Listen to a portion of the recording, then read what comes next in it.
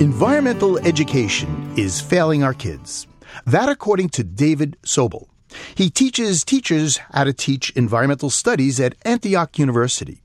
His article, Look, Don't Touch, is in the latest edition of Orion magazine. Professor, welcome to Living on Earth. Nice to be here. So the thesis in your article, Look, Don't Touch, is basically that environmental education is one of the causes of children's alienation from nature. How is that? Yeah, it seems odd, I think, that this is happening. And it's important to understand that it's not all environmental education.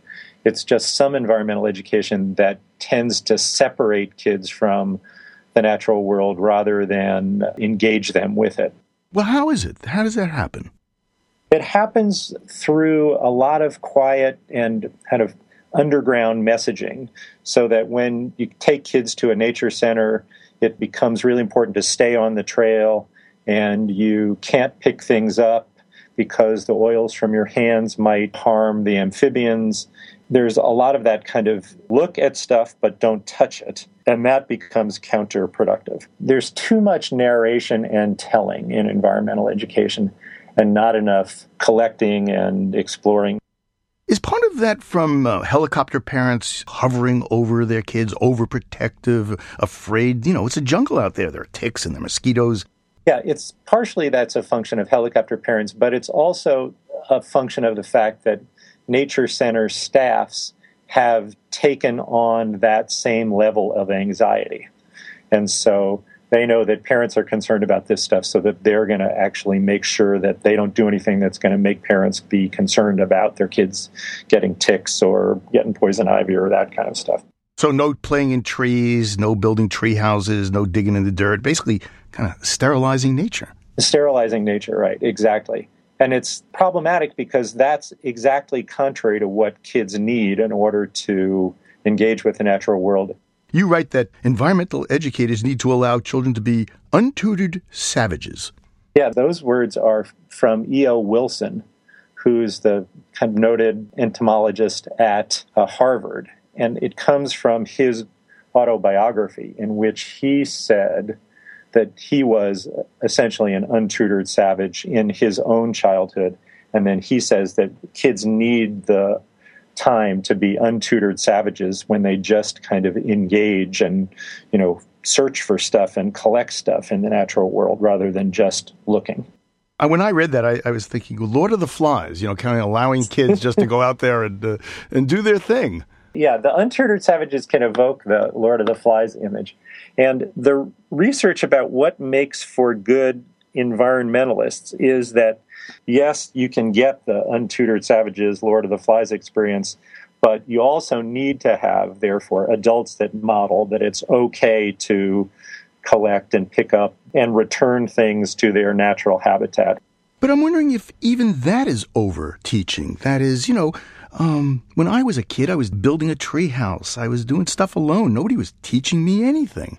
I was learning by myself. Yeah, those are all things kids should do. You probably had some adults saying what made good sense and what didn't make good sense somewhere in the background. But it's true that kids should have alone time in the woods.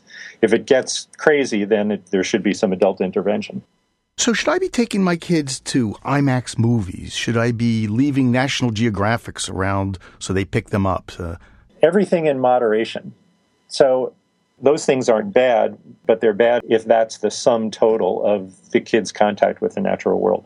So there needs to be a large quotient of being outdoors in the meadows and in the woods, as well as the more didactic, pictorial experience of IMAX and National Geographic. So basically, take the kid kayaking. Take the kid kayaking. Take the kid berry picking. Well, because a lot of parents, you say berry picking, and they'll say, oh my gosh, they'll pick something poisonous. I know I take my kid mushrooming, and I tell other parents, and they look at me like, oh my God, should we call, the police on this guy? Exactly. It's fascinating how shocked and disapproving other parents are about, that kind of behavior. And in fact, there is interesting research that's emerged that, where you look at the relationship between childhood experiences and adult environmental values. And one of the things in childhood that seems to shape environmental behaviors in adulthood is parents taking their kids mushroom picking and berry picking. Selecting a natural resource for consumption seems to be something that leads to environmental behavior in adulthood. You know, Professor, if I were asked, I could trace my environmentalism to when I was just maybe 4 years old. And my mother gave me a spoon, put me in the garden, and I started digging to China. Do you have a memory like that? The analogous memory that I recount is a snow day when I was about 8 years old, and my friend and I decided we would play this game where they were going to go off and I was going to follow them 15 minutes later. And in the midst of tromping through waist-deep snow all by myself, my glasses were fogging up. I had one of those little epiphany moments that I was out here all by myself in the snowy wilderness, and wasn't this great? It's a recurrent phenomenon that kids have these great moments somewhere in early to middle childhood that often affect them with the natural world. You know, it creates some deep, lifelong connection. It's magic. Yeah, exactly. And that's the magic that we're missing out on when we do kind of rule-bound environmental education. Well, Professor Sobel, thanks a lot. You bet. It's been fun. David Sobel's article, Look, Don't Touch, appears in the latest edition of Orion Magazine. There's a link at our website, LOE.org.